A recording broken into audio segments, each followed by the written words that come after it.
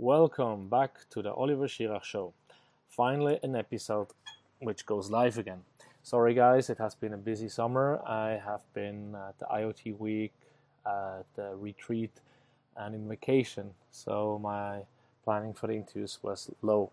But I'm back, and this time I've been able to talk to Larry Poon, co-founder and COO of Imont. We've met at the IoT week in Aarhus and had some really good talks, so we agreed to make an interview. And there we go, we have it. We talked about him being COO and how he brings innovation creativity to the team, where it comes from, his take on creativity innovation, and as I said already, what is the work in big companies and small startups. His secret, not many people know, what color he would be in a in a crayon box, and his biggest accomplishment, which for some people might not sound so big, but he thinks it's good and it motivates him. So to talk a bit more about Imont, I would like to read about what they say here on their webpage. Imont was formed in 2016 by the team who built the Hive smart home platform. The team's mission is to fix the business model for IoT by getting rid of the cost of cloud infrastructure. Cloud services cost cents to begin with, but become a significant cost at scale. Consumers are often reluctant to pay a subscription for connected services, leaving device vendors and service providers to carry the cloud infrastructure cost for the lifetime of the device or service. There is a better way, and that's why we started Imont. Our distributed architecture means devices run themselves without the need for a central cloud and its ongoing cost. Data stays in the home, making them inherently more secure and responsive. It's a revolution in the way things get connected. Now, meet the team. Okay, I'm not going to talk about the team, but we are talking to Larry Poon, the COO, and thanks for listening in. So, now we are recording, and I'm here with Larry Poon, or Pon. He's living in the UK so far, and we met in Aarhus at the IoT week, Internet of Things week, and he agreed to come on my show to be interviewed. So, who are you? Let me hear what you're doing and who you are. Well, thank you for talking with me today, but just a little bit about my background. I'm Larry Poon, and I'm one of the founders, and I'm the COO of a company called Imont. Imont is a software development company that develops software for IoT solutions. I can get into that a little bit more detail later on, but that's who I am. I am Canadian, but I reside in the UK, and that's where the business is right now. Okay. What are you known for, actually? Are you known for Imont? Or when I ask your friends, what would they say? Who are you? Well, that's a good question, because I'm known for who I am.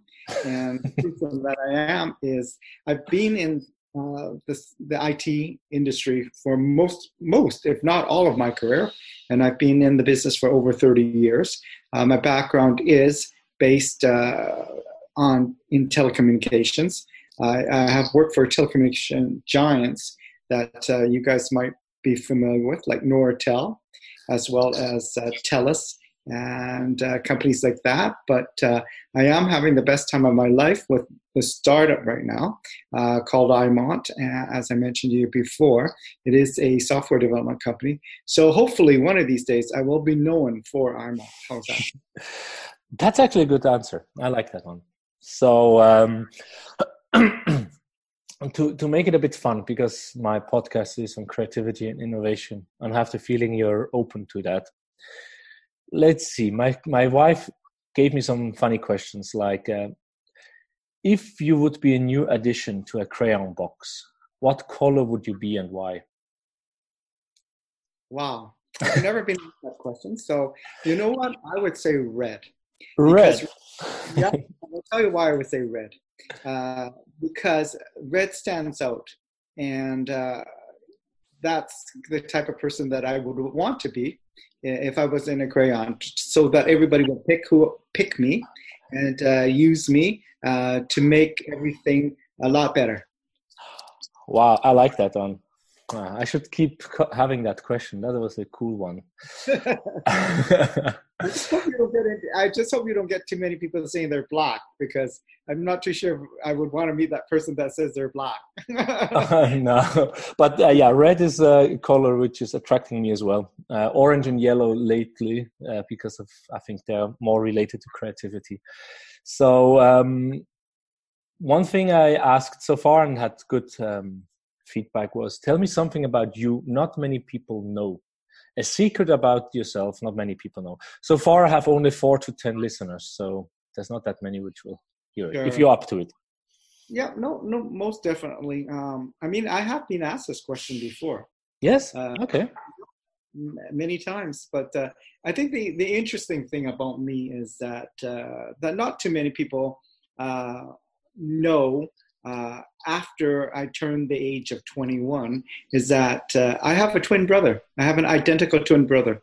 So my business career, most people don't know that, but it's quite funny because I used to live in the same city as my brother, and I'd run into people that knew him and who didn't necessarily know who I was, and they would often mistake me for him. So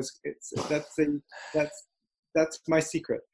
Okay, so you don't have a twin movie star or something like that. You have a twin brother. Is he doing this? You wish some Wolverine type of superhero. Yeah. Is your brother doing the same things as you are, or are you just looking alike? We look very similar. I mean, we're both in the business field, but he is a lawyer. He's an attorney in Canada. Okay, so that's kind of a bit different, I guess. Yes, most definitely. Yeah. So when we are going back to your Imont, and we know your current occupation, but how did you actually get there, where you are today? I mean, you told us you worked in telecommunication and IT for 30 plus years. You come from Canada. Actually, where are you from Canada? I'm from, I lived most of my adult life in Vancouver. So I would consider that that's where I came from in Canada. But just to answer your question about Imont, it's quite interesting. One of my co-founders, there's 4 co-founders, including myself. The other 3 worked together at a company called British Gas. It's a big utility company here in the UK, and they were the technical team that developed the smart solution called Hive. Now, I met one of the fellows that was part of that team many years ago, maybe about 10 years ago, and we worked together. We worked together at a company called Canonical, which is a sponsor of Ubuntu, and Ubuntu is I guess that's the open source operating system, right? Yes. And my fellow co-founder was on the development side, software development side, and I was more on the marketing operation side. And so we became friends, and one day he called me up and said, you know what? I've got this opportunity to start Imont. We're going to do a IoT software so that people can develop smart homes, smart buildings, smart cities using our software toolkit. Would you be interested in joining us as, part of the team? And that's how I got started. This is about 3 years ago now. Okay, so you're in the team for 3 years. And you said you were on the marketing side and your friend was on the software development. So you're doing the marketing stuff, or are you also software programming, developing? I leave the programming to the other guys in the company. I do most of the marketing, sales, operations, finance, anything. Pretty much, I say anything that the technical guys don't want to do. That's what. Okay, yeah, the things I don't like to do either, sales and finances. So I need to find someone when this podcast is getting 10 million listeners, right? True enough. No, that's good. So I now I have a bit better understanding, more than when we talked on in IoT and Aarhus. So how do you connect to the innovation and creativity part of the company when you're from the marketing, sales, finances? How much influence do you have there? Are you able to spark some ideas or? Yes, most definitely. I mean, I'm always talking to different people. As we mentioned, I was in Aarhus and I met up with a lot of potential customers as well as potential partners, as well as potential colleagues, right? And so they definitely give me an idea of what would be best for them, let's say, what they require. And that definitely gets fed back to the development team in terms of what direction we should go with regards to our software solution, etc. So yeah, most definitely. I mean, we're a startup and a very small company, so we have the opportunity to exchange ideas and to work together to make sure that we meet the requirements of our potential customers. Okay, that's awesome. That's of course looking at a bigger now. If I take it from here to your bigger company, like the giants you worked in, there's definitely a difference of a four. You're still 4 people, or you're more now in Imont? We're about 7 people right now, but still, yeah. Still the 1 to 10 employee company size. And you worked in companies which had thousands of employees, I guess? Or yes, that's very, very true. So how is the difference there when you look at the development or ideation or creativity, feedback, communication? Sure. There's, there is a big difference. How's that? Working for Imont, I find that we're able to move a lot faster in terms of what we want to do. There is no waiting for different approval levels. I mean, we discuss what we want to do and we just do it. And whereas working for a bigger company, if you're not at the very top, which only a very select few people are at the very top, if they're CEO of a big giant company, right? Yeah. You have to get approval from everybody above you as well as beside you, right? So it takes a lot longer to move forward on any type of activity that you want to work on. Plus also the fact that working for a smaller company such as Imont, it's very rewarding when you do something because it's really you, right? That you're doing it. Whereas in a bigger company, well, there's like 20 of you doing that, or it could be 20 of you doing the same job, right? So there definitely is a difference. Okay, so you say you have you have the feeling of more influence in the outcome of a product or service in a small. Most definitely. Yeah, you've recapped my answer quite nicely. Yeah, this is what we hear. This is also the last year's what my school research and studies showed, that people, or like the millennials, we want to do work which are meaningful. I'm not a millennial. I'm a bit older than that. But I feel the same. Like you say, you feel good at Imont because you can give in. Yeah, it's you which has an influence in the outcome. And there's not 20 time you spread all over. That's cool. Awesome. To finish up my intro questions, when was the last time you tried something new where you had to get out of your comfort zone? I think, you know what, it's interesting you asked that question. And when was the last time? It was probably yesterday. How's that? The reason why I say that is because when you're working for a startup like ours, right, there's a lot of things that pops up that you didn't know, or it's something that you'd have to consider. Yeah, like I mentioned, like I do pretty much the finance for the company, the marketing, et cetera, et cetera. So therefore, for example, yesterday, it's interesting because we have an HSBC account, right? A business account. Mm-hmm. So yesterday, all of a sudden, I get this notice on our business account saying that I have to update the information on the account, which is because of security, data protection, all that stuff. They ask you those questions, right? So, okay. So I got to figure out how to do this now. So that was something a little bit different, right? So just little things. I mean, it doesn't necessarily have to be like related to Imont the product. It's Imont the company that there was something different that I had to tackle. So every day there's something new. Okay. And if let's say you take it in a broader view, now you look at it as Imont as a company or all the things, not necessarily the service itself. But besides that, let's say private life or hobby, did you have to go out to do something new for yourself? Like when we take Larry Pond away from Imont? Okay. Something new for myself. When was the last to push yourself? Yeah. That's a good question. Trying something new myself.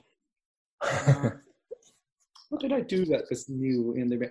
I can't think of anything off the top of my head that I did new in my own life. Oh, yes, I am. This is new.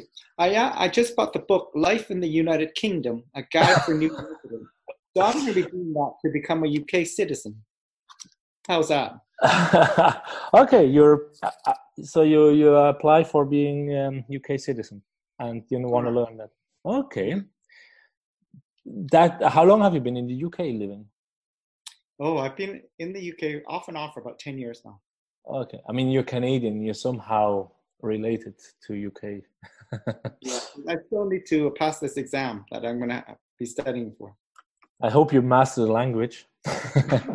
Well, I hope so too. I shouldn't fail on that one, and if I do, I'm in big trouble. Yeah, it might be your accent. So I've lately been speaking to some Irish, English, and Wales people. So yeah, I think they have that, not me. No, but I know Canadians. My friends are from Calgary. Yes. So I'm used to that type of English. So my accent is more Danish now because I lived for 13 years here. But before that, I was mistaken for a person from Calgary sometimes. Your accent is unique. Yeah, but I'm also very international. It's because English is not my native language. So I tend to kind of copycat a bit the dialect, I think. Sure. Like when I'm around Canadians, I think it will go more Canadian.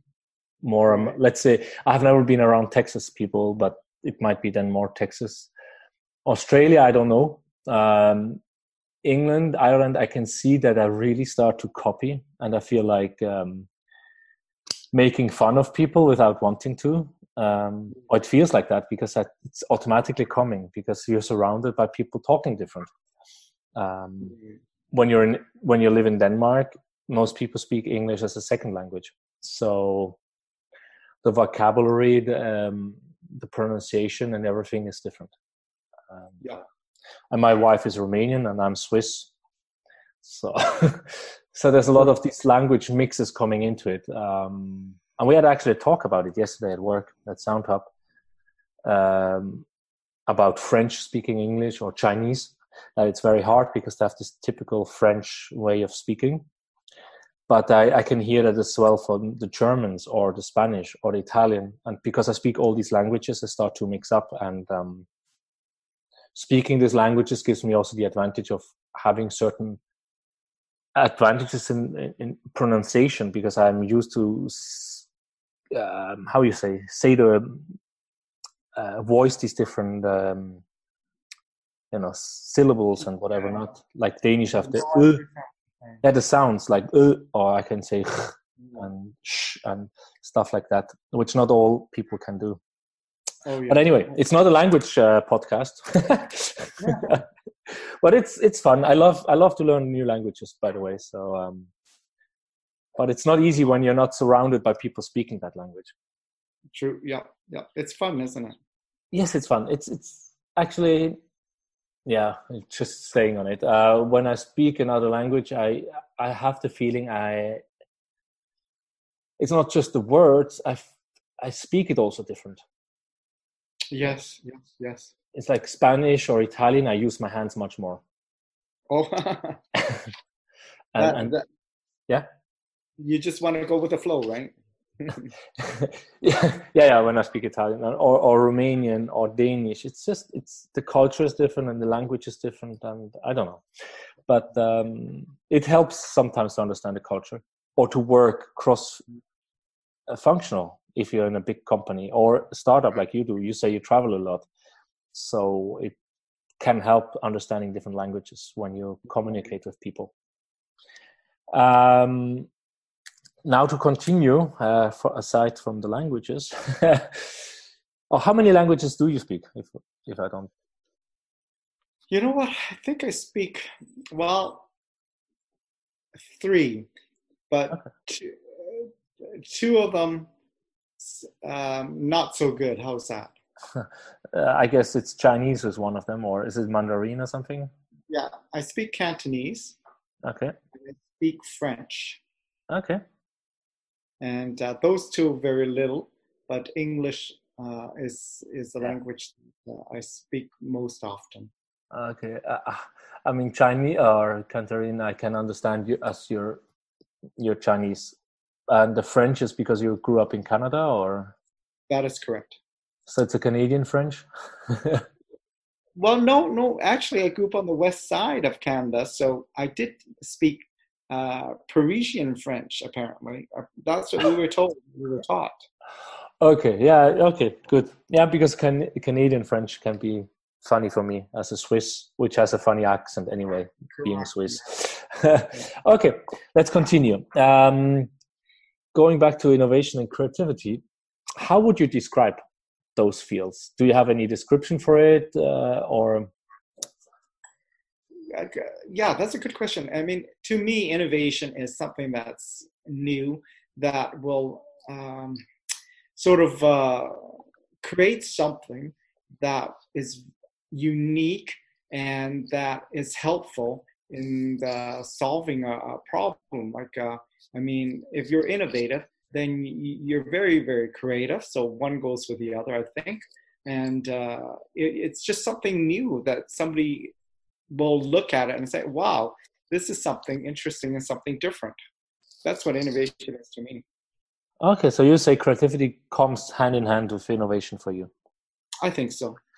Okay, and how would you, what I would like to know doing this podcast is, of course, how can one as a company or as a private person be creative? Do you think there's any mindset or any skills needed to be creative? Is there anything you can do to spark? Yeah, I think creativity is it's very hard to say it's learned. I think it's within your makeup. So if a person's creative,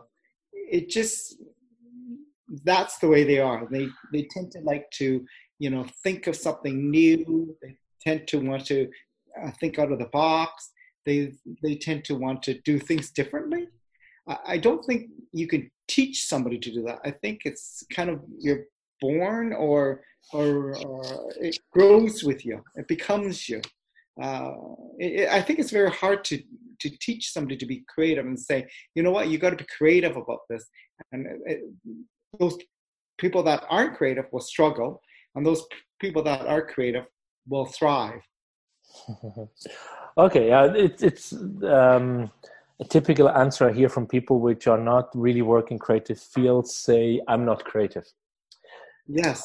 And many people which are creative don't necessarily label themselves as creative because it's just the way they are. Yeah. I have to feel. Yeah. But keep in mind, creativity is kind of one of these words that is you can't pinpoint an exact definition on, because let's say if you're a programmer or a coder, right? Yeah. And they may say, "Oh, I'm not really that creative," but they develop fantastic code, right? Yes. They are being creative in a way. They're code. Exactly. They are being very creative, but they might not think they're creative because that's their thought process. Yeah. Okay, so why do you think they don't think they're creative? What do you think is in their mind when you say, "Oh, you're creative"? What do you think they see when they hear the word creative, and why they don't think they're creative? I don't think they're creative because they think that that's what they're supposed to do. Number one, right? And also the fact that they might think, well, this is kind of like regular for me. It's not out of the box. That's the way I am. This is how I do things typically. So they don't think it's unique enough or think it's creative enough, probably. That's why I think it's just the way you feel about whether you're creative or not is how you describe yourself in a way. Because sometimes if I do something, I say, "Oh, I think I'm very creative." Somebody said, "No, that's just pretty much routine, right?" It's just the way you view things, I suppose, as well, right? Yeah, I mean, for me, what I have the feeling when you say that is, especially software developers, we have also friends which work in IT or money or these more hard works where it's numbers and figures, and you have the feeling, yeah, that's just skills learned and you put things together and that's it. But creativity, as you said before very nicely, it's to create something. Yeah, And so if you create something in whatever field it is, you're creative. But I think people mistake artistry for creativity. So if you play music, you're creative. If you draw a painting or paint a painting, you're creative. If you make a movie, you're creative. But there's also a lot of these photographers I know, or painter or videographer, whatever it is. They're not really creative. They're just copying what is already there. So they're very sure. good handcraftmen. But, Yeah, but the people which are not working there, they just look at them, "Oh, you're such a creative person. You just made a movie." But when you look at in the movie industry, they just say, "Yeah, but he just copied something which has been done 1,000 times before. There's no creativity in it. He didn't do something, like you said before, innovation, something new." Um, on the other hand, if you have done a movie which has been done 1,000 times before, but it's something completely new for you, I still think you're creative in some way. Like you say, it's hard to give a black and white definition, right? correct. But the biggest problem is really, I think, these IT software developers or whatever it is, they mistake painting or music or photography as creative and their work not. But they still create, so they're still creative in their way. You have to notice the work you do. Otherwise, you cannot be creative or innovative, actually. Yeah, true enough. I mean, I cannot come and be creative or innovative in your field because I have no idea. I can give you some feedback of what I wish, but I don't know. Right. No, I know what you're saying. It's not me. Let's see. We said we have a little bit of a time restraint, so when now you said when you go out, you network with people and you get feedback and you feed it back to the company. You have a direct loop and you feel satisfied being part of it because you can have an imprint on the outcome of the product. What are when you think of in terms of creativity innovation, what kind of major barriers do you see when you gather this information? Are there some things you have to be careful when you talk to people so you not block out potential good ideas, innovative ideas for your product? Is there something you have to be some barriers you have to be careful? Yeah. You know what? The biggest thing that I do find in terms of barriers is this, for us anyways. Oftentimes, like I mentioned, I network and I talk to various people, business development type people and, salespeople, marketing people, or, C-level people, right? And they're very forward in terms of, what they want us to work with them on, and so on and so forth.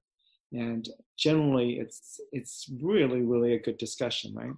I think that the barrier that I do find, and it's kind of an interesting one, is when the technical guys are kind of not questioning, but the technical guys, they seem very precious. So therefore, a potential customer's technical guy and our technical guy, they're both precious in terms of what they've developed. So therefore, the match that they see may not necessarily be as strong as the match that I see, or like more marketing, business development type people see, right? So therefore, I think that's sometimes a barrier, and you have to get around the preciousness of a technical guy, because they're very precious on what they develop, right? So you have to kind of work that out. That's what I find is the barrier. Okay, yeah, that's a nice one. Yeah, I can see that when we create something, we are very proud of what we did. And it's very hard sometimes to be open for the honest feedback and to make changes for the greater good. Yeah, that's a skill which is difficult to acquire. Yeah. Because what I do find is that although, like our potential customer, let's say, their technical guy really likes our technical solution, right? Well, there's a bit of, almost like, oh, why didn't I think of doing that? Or, I can replicate this really easily, or something. Those types of feelings are always there that we need to remove, right? Yeah. Oh, why didn't I? Yes. I do the same. I mean, in the private life, wherever it is, I'm like, I should have thought of that. Yeah. We get that. Whereas if you're on the sales side or the business one, it's like, oh, I welcome the change. I welcome somebody to bring it to me, right? Okay, so that's okay. So you're really welcoming to those things, and you're guiding around the technical people. Good. So you're the facilitator in that perspective. Correct. Good. We need those people. Thank you. I'm glad I'm worth something. I think you're worth in many more things than that. So, but that's also basically the next question was the roadblocks. So that's also the barrier to watch for, to make sure they are not too holding back because of, fear. What role do you think innovation and creativity are playing in the future? Because we have seen since 2007, 9, 10 with IDEO and other companies that innovation is kind of the word in the business, that you have to be creative, you have to be innovative. Sure. But how do you think it will roll out in the future? Do you have any idea? Or? Sure. I think innovation will always be important anytime, now or in the future. The reason why I say that is because we live in a very changing world, right? So therefore, for change to happen, you have to have innovation to make change happen. We're not going to stay present in like 10 years' time, having nothing new in 10 years' time, because that's not the way the world works, right? If you do remain the way you are, then you're not going to be ahead of anybody else. In terms of if you're a business, right? So you have to be very innovative. But I do think, just to answer your question, no, innovation is definitely something that will be in the future for sure. How will innovation look like? Now you just mentioned if you remain the way you are, you're not going to be ahead of competition. Do you think we are still keeping on competing against each other, or will we go another way for the greater good, like human being? It is quite interesting question about what we'll be competing against each other. I think the answer is yes. I think we will keep on competing. Yeah, I think we will competition will definitely still be in force, because I think there's going to be companies coming in and out, and also the fact that government is going to regulate monopolies, so therefore they won't allow certain companies to dominate everything. But there for startups, it's still I'm almost I'm hoping that for startups there is a play for them in the future as well, because startups do generate good ideas, and they're able to do it much faster, as I mentioned before, right? And they're able to do it much more in a lean way than big companies. So I do think that government, for example, will encourage startup as well as big business. I mean, you see big businesses encourage startup all the time as well. So most definitely, I think innovation will take place in the future, and it will be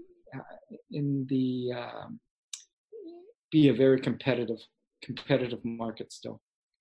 Yeah, and the innovation, the way, correct me if I'm wrong, it sounds like the innovation and creativity comes mainly from startups, you think? Or you think the big players will catch up and be more lean or agile in that perspective? Yeah, I think so. I think startups have the luxury of being able to think and react faster than a big company. Although the big company has a lot more money behind it, it just takes that much longer to do. So I do think so. Okay. So yeah, that's a fair answer. Okay, now I should select. Yeah,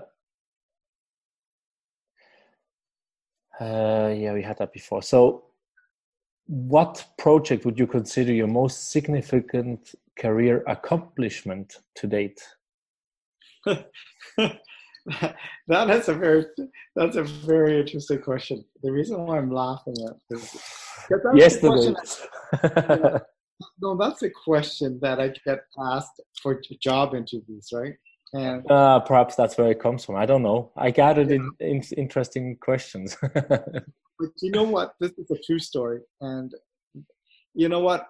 All of us as employees, or all of us as working people, will have accomplishment, and they might say, you know what? I've invented this. I made sales targets of 5 million pounds annually consistently for the last 10 years. Or they might say something, you know what, I invented this gadget, I was prime on launching this product, or something like that, right? Yeah. But my answer to that question is this, and I'm not too sure how many people can say this, and this is why I think this is one of my big accomplishments. You might laugh at this, but here it goes. So many moons ago, I was in a marketing role, right? And I was responsible for getting basically a small company, right, to exhibit at a trade show in the US. And this was the days when semiconductor industry was huge, right? So everything was sold out months before the show even happened, right? So being a startup, we didn't have money, right? And I had to wait for last minute, like maybe about 3 weeks before the show started, right? I called the lady that was organizing the show. I said, "Do you have any more?" Oh, she said, "No, we sold out way long ago, right?" And she said, "Oh, but I could put you on the waiting list. Like, there's 100 people on the waiting list, but I can put you on the waiting list. Fine." Okay. So I said, "Okay, well, there's absolutely no chance of us going, right?" But what we decided to do, you know what? We were going to go and attend the show anyway. So I packed up my trade show, exhibit stand, my banners, the whole bit, right? I just brought along with it just in case, right? So we go there, right? So I knocked on the door of this lady that I was communicating with, right, to get the stand. Right? She said, "Oh, hi, Larry. Nice to meet you. Da da da da." I said, "Oh, absolutely no. We still got a waiting list of about 50, whatever. So sorry, can't do nothing." And I said, "Oh, too bad, right?" I said, "Well, you know what? How's about this? How's about just letting me coming in and walking, seeing the thing with you ahead of time, right?" So she did. She was really nice, right? And I found this spot that was, had a pole on it, right? A pole right in the middle of the spot. But there's no exhibit stands being set up there, right? I said, well, how's about this spot for me? And she said, well, you know what? It's got a pole. That's why we didn't sell it. And but she said, let me check with fire regulations. And she did. And that was my stand for the show.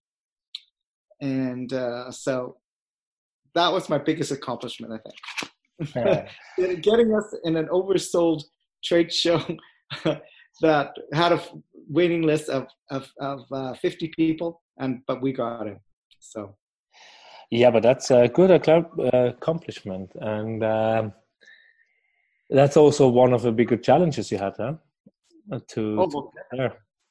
Most definitely. But you know what? That to me, although I've launched numerous products, I mean, had lots of great sales, developed this and developed that, right? I launched pretty much the internet for a company one year, right? But I don't. That's a biggest accomplishment as that. So to me, that was my big accomplishment. How comes? What was it that drove you to continue? Because it's a nice story. You know what drove me to continue was the fact that, it's important for us to be at that show, right?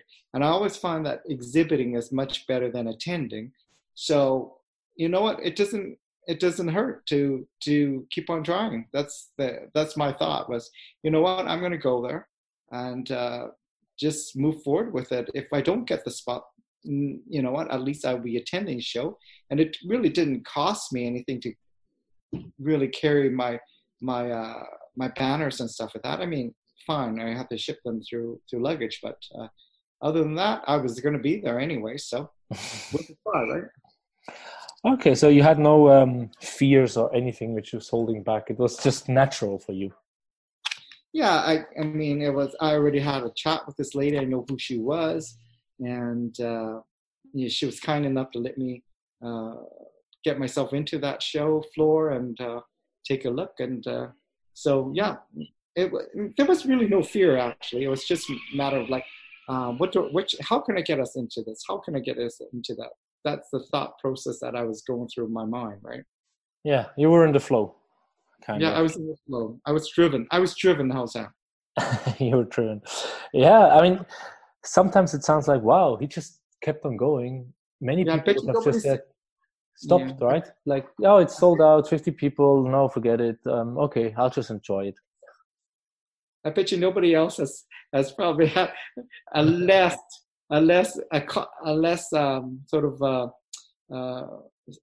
status accomplishment than that one probably.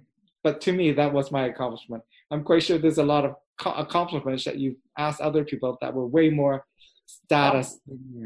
We'll find out. Time will show. But I like these special stories because this is special for you. It's not like, oh, I made 20 million for the company or something like that, which might have been very easy compared to what you do. Who knows? But when we say you didn't have to, you were not driven by fear or anything. So if you look at a courageous thing, do you have anything which you really had to step out and it was very courageous for you to do? You know what? I think it's quite an interesting question because, just getting into a startup, right? For anybody, not just for myself, but for anybody, you have to be a little bit courageous or a little bit nuts, right? A little bit crazy, right? The reason why is you're faced with something that you don't know anything about, right? And you're faced with the fact that, there's a whole bunch of unknowns in front of you. So you've got to be kind of fearless to approach a startup. I mean, prior to me doing this, you never really understand what really it is about a startup. I mean, there's a lot of good stuff about it, but there's a lot of hard work and a lot of different things that you have to think fast on your feet to make it work, right? So that I think is something that one of the fears that I faced when doing becoming a startup. But anyways, everything. I mean, life itself is based on facing up to fears. I mean, moving to the UK from Canada, I mean, that definitely was a challenge in the sense that, I'm leaving a very nice city, Vancouver. I'm moving to London, which is a nice city, but in a different way, right? So all sorts of things. I mean, in your situation too, right? I mean, you're Swiss and you now live in Denmark, right? Those are Yeah. types of things that I think I respect people that do that, because it is scary sometimes, right? Yeah, but basically that's where we are at the moment, because for a long time I didn't find work here, as it's a smaller city. And I'm just doing an internship now. And I said I do the podcast because I want to learn. I want to see, I want to talk to people, and I want to help others to, get the courage with startup, because I've been interviewing mostly startups now, and give an insight, right? So what it means. And for me, the fear, there's a certain fear to move away, because we have the house. It's a really beautiful house, or for us, it's a beautiful house. It has what we need, but there's not much work around. So we also are faced for 3-4 years or thinking of moving. And I think fear is holding us back to some degree. Yeah. It's more the financial fear for me, to be honest. I've talked openly with people about that, selling the house way under price, and how do you manage living at another place and still having the mortgage for a house you don't own, and going perhaps to another country, right? Could be that ending up in the UK as well, or who knows where. But that's the fear I have at the moment a bit. But it's risk management to go over the fears, I guess. When you start to see, okay, this risk I can handle with that, and this risk I can handle with that, and suddenly the fear is reduced, I guess. Yeah, that's true. I mean, you just got to face them head on. That's the way I look at it. Yeah, tell me that when I'm standing in front of a bungee jump. Yes, that I'm not too sure I will do either. I've been jumping from a cliff river rafting this summer, which I think I wouldn't have done it before. Not that I haven't jumped from similar heights, but into the river, not knowing what's underneath. And also going a zip line down from the height I've been without shaking, without weird feelings. So, well, you're much more daredevil than me. I don't know. I'm afraid of heights, but somehow, I guess it comes also with a general growth as a person, that the fear doesn't affect you so much anymore, or certain fears. Yeah. But that's okay. So I like your answer. And I was thinking while you answered, how many startups did you work in, actually? I have the feeling there's more than just Sure. Imont. Yeah, this is my second one. A second one. Yeah. And the other one was the one where you were also a founder on that other startup where you went for the trade show, or? No, I was an employee of that one. Okay. Once you're a co-founder and once you're an employee. Yeah, correct. Okay. How is the difference being an employee in a startup and being a co-founder? There is a difference, because when you're an employee, right? I mean, you don't feel as much pressure. I think when you're as a co-founder, you feel a little bit more pressure, because you have to support yourself, as opposed to support the rest of the other guys that are fellow co-founders, as well as all the employees that you have, and shareholders, etc., right? Okay. Yeah. Okay. Yeah. Super. Yes.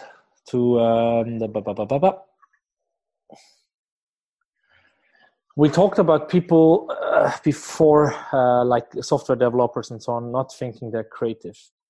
Do you think, I know you said it's hard to teach and learn, but do you think there's a way to motivate people that believe they're not creative, so they can actually do some creative and innovative work?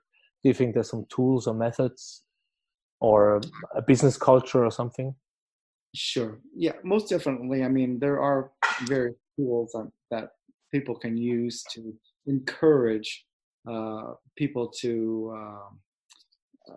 be more, I guess, for a better word, more creative, or be more efficient, or be more, you know, be more active, or be more social, or be more whatever, right? I think I truly believe this. That if you give people positive feedback, they will react positively. If you give somebody negative feedback, they will respond negatively. So most definitely there are things that you can do to encourage people. Like, let's say if somebody developed a piece of code, right, that was fantastic.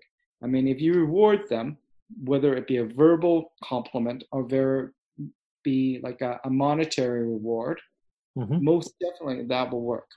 If a person develops a bad piece of code and you say to them that is a bad piece of code, and you reprimand them for it, well, they're not gonna try harder the next time. They're just gonna be like mad at you. So I think there's different ways of approaching things and encouraging people. So most definitely there are things that you can talk to people or do to make them more creative, to make them more responsive to what you think is good. Okay, so when now you brought up the example, someone did a great code, you give him some rewards. Someone made a bad code, you would chastise him for it. How would you? I mean, there's a tip from Tim Ferriss which is now in my head for some time, which I forgot, and I saw it on Facebook again from an old interview with him, that he was given the advice from someone which has gotten the advice from someone else, going down the road, that for creatives or whatever it is, especially for writers, you call the writer's block. And the writer's block mainly is because you put too high ambition, something you cannot really achieve or only on the limits of your skills. To avoid that, give yourself a low goal. And he said, for example, if you're new in writing, or no, you're not a 10 times top number one seller, you put yourself the goal of writing 2 crappy pages of text. And many days you would just have 2 pages which are crap and you cannot use them, but you still have achieved them. So for me, how I looked at as general advice for the world is like, if you say now you have a bad code, so be it. You made the goal. So you should be getting a positive feedback. Hey, see, you made a code. It doesn't work the way you wanted, or it doesn't do the solving, but you did it. You should be proud of it, or something like that. I don't know how I would handle it. How would you do that? I mean, if someone really writes 2-3 times bad codes, they know it, they did a bad work, and you come with this fake positive feedback, which I got in one job, which was worse actually than being criticized. Sure. Because I knew I did something bad, and I was like, "Oh, you do great, and you will get all the." It felt wrong. It was an American company, but No. I'm not saying that. I'm not saying give them fake feedback. No. It's not what I mean. You should, but that's what I got, and I felt bad. So how would you give feedback to someone which is struggling? He wants to do something good, but he knows it simply doesn't work. How do you motivate someone to actually continue and know grow? what? Yeah, I mean, it happens all the time, right? I mean, obviously, expectations is probably the key there, right? So therefore, if I'm a developer, right, and I develop something and it's bad, right, I might not think it's bad, but other people around me think it's bad, right? Which is fair, right? Yeah. Because I don't have all the answers, right? So therefore, if somebody gave me feedback saying, "Oh, that's good," well, then I think it's good. But if somebody gives me honest feedback and saying it's bad, I'm not saying don't give them honest feedback, but this honest feedback in a way that is less derogatory than saying it's crap, right? So therefore, if it's about 3 times it happens, let's say, I think your example was 3 times it happens, what I would like to encourage is something like this, which may or may not work. But I mean, I've tried this myself, is to say, okay, you know what, yeah, what you're developing is sort of not fitting in with what we had in mind or something like that, right? Not as bad, but it's just not fitting in with what we had in mind, right? And then just say, you know what, maybe would it help if you did it this way, or would it help if we got you some training on this, or would it help if you work on this other project for us that is a better fit for you? Just like think of all the options that you can work with this guy. But said that if that person is doing completely something that's totally wrong every time and is a bad employee, then you may have to consider letting that person go, or putting him in a different role, right? So though it just depends, right? But if that guy tries really, really hard, then you probably don't want to get rid of him. You want to see if you can help him out to encourage him to do better coding or moving on to another spot. But if he's just really lazy, not doing a job, really bad at it, then you might consider letting him go. Yeah. Okay. Yeah. That's so you answered both of my questions in my head. Yeah, I think that's very fair. So what I get out of it is, like you say, be honest, but answer with respect to the person. Correct. I mean, he's only human. We're all humans in a way. Nobody likes negative comments. I mean, yes. Tell me one person that likes a negative comment. No, I definitely don't. But I can see. So yeah, you're creative in finding actual solutions there. I like that. You really come up with a lot of ways of motivating someone which is in a hole, and I like that. So I hope the listeners can get out something of that. I do too. Yeah, because I don't know how old these people are which listen, and how much experience. And this is stuff I learned doing my work, right? And when you're 20, 24, and you come out of school or whatever, you forget these things, or you have never learned them. Yeah, so yeah, let's give it a wrap up. So now we have been talking about innovation, creativity, your work, startups. Is there anything you want the listeners to try out? Yes. Well, the thing about I was told this, and I think it's good advice. I'm gonna share it. I think as a startup, you have to be very patient, right? And that's the key, because most people that go into a startup I shouldn't say most, but a lot of people are very impatient. They want to make their money right away. They want to do something right away. That's why they want to do a startup, right? They want to do everything quickly and to make money quickly, right? Well, I think I was told this, and you just got to be very patient, right? And I think that's the key, because you got to wait it out, because you don't expect to get your first customer day one when you have the startup. I mean, you could, most definitely, but you're not going to make a ton of money on the first day or two, right? So it's just a bit of patience. I think that's the key. I want people to understand that. Okay, super. Yeah, that's an advice. Okay. And where can people find you if they want to reach out to you? Yep. I mean, they can always reach out to me. I'm always willing to talk to people, whether it's to do with Imont or just to have a chat, anything like that. They can find me at Larry, Larry, at Imont, IMONT.io. So that's Larry at IMONT.io. And that Imont.io. Super. Yeah. Okay, then that's for today, and let's see if we get another round two another time. And thank you very much for having been here, and that I have met you in Aarhus. So we'll keep in touch. Most definitely. Thank you very much for interviewing me, and hope to see you again in person soon one of these days. Yeah, you're in London. I mean, I have to come to London again once. Make sure you come and say hi. Okie dokie. So we'll say goodbye to everyone. See you Okay, guys. thank you.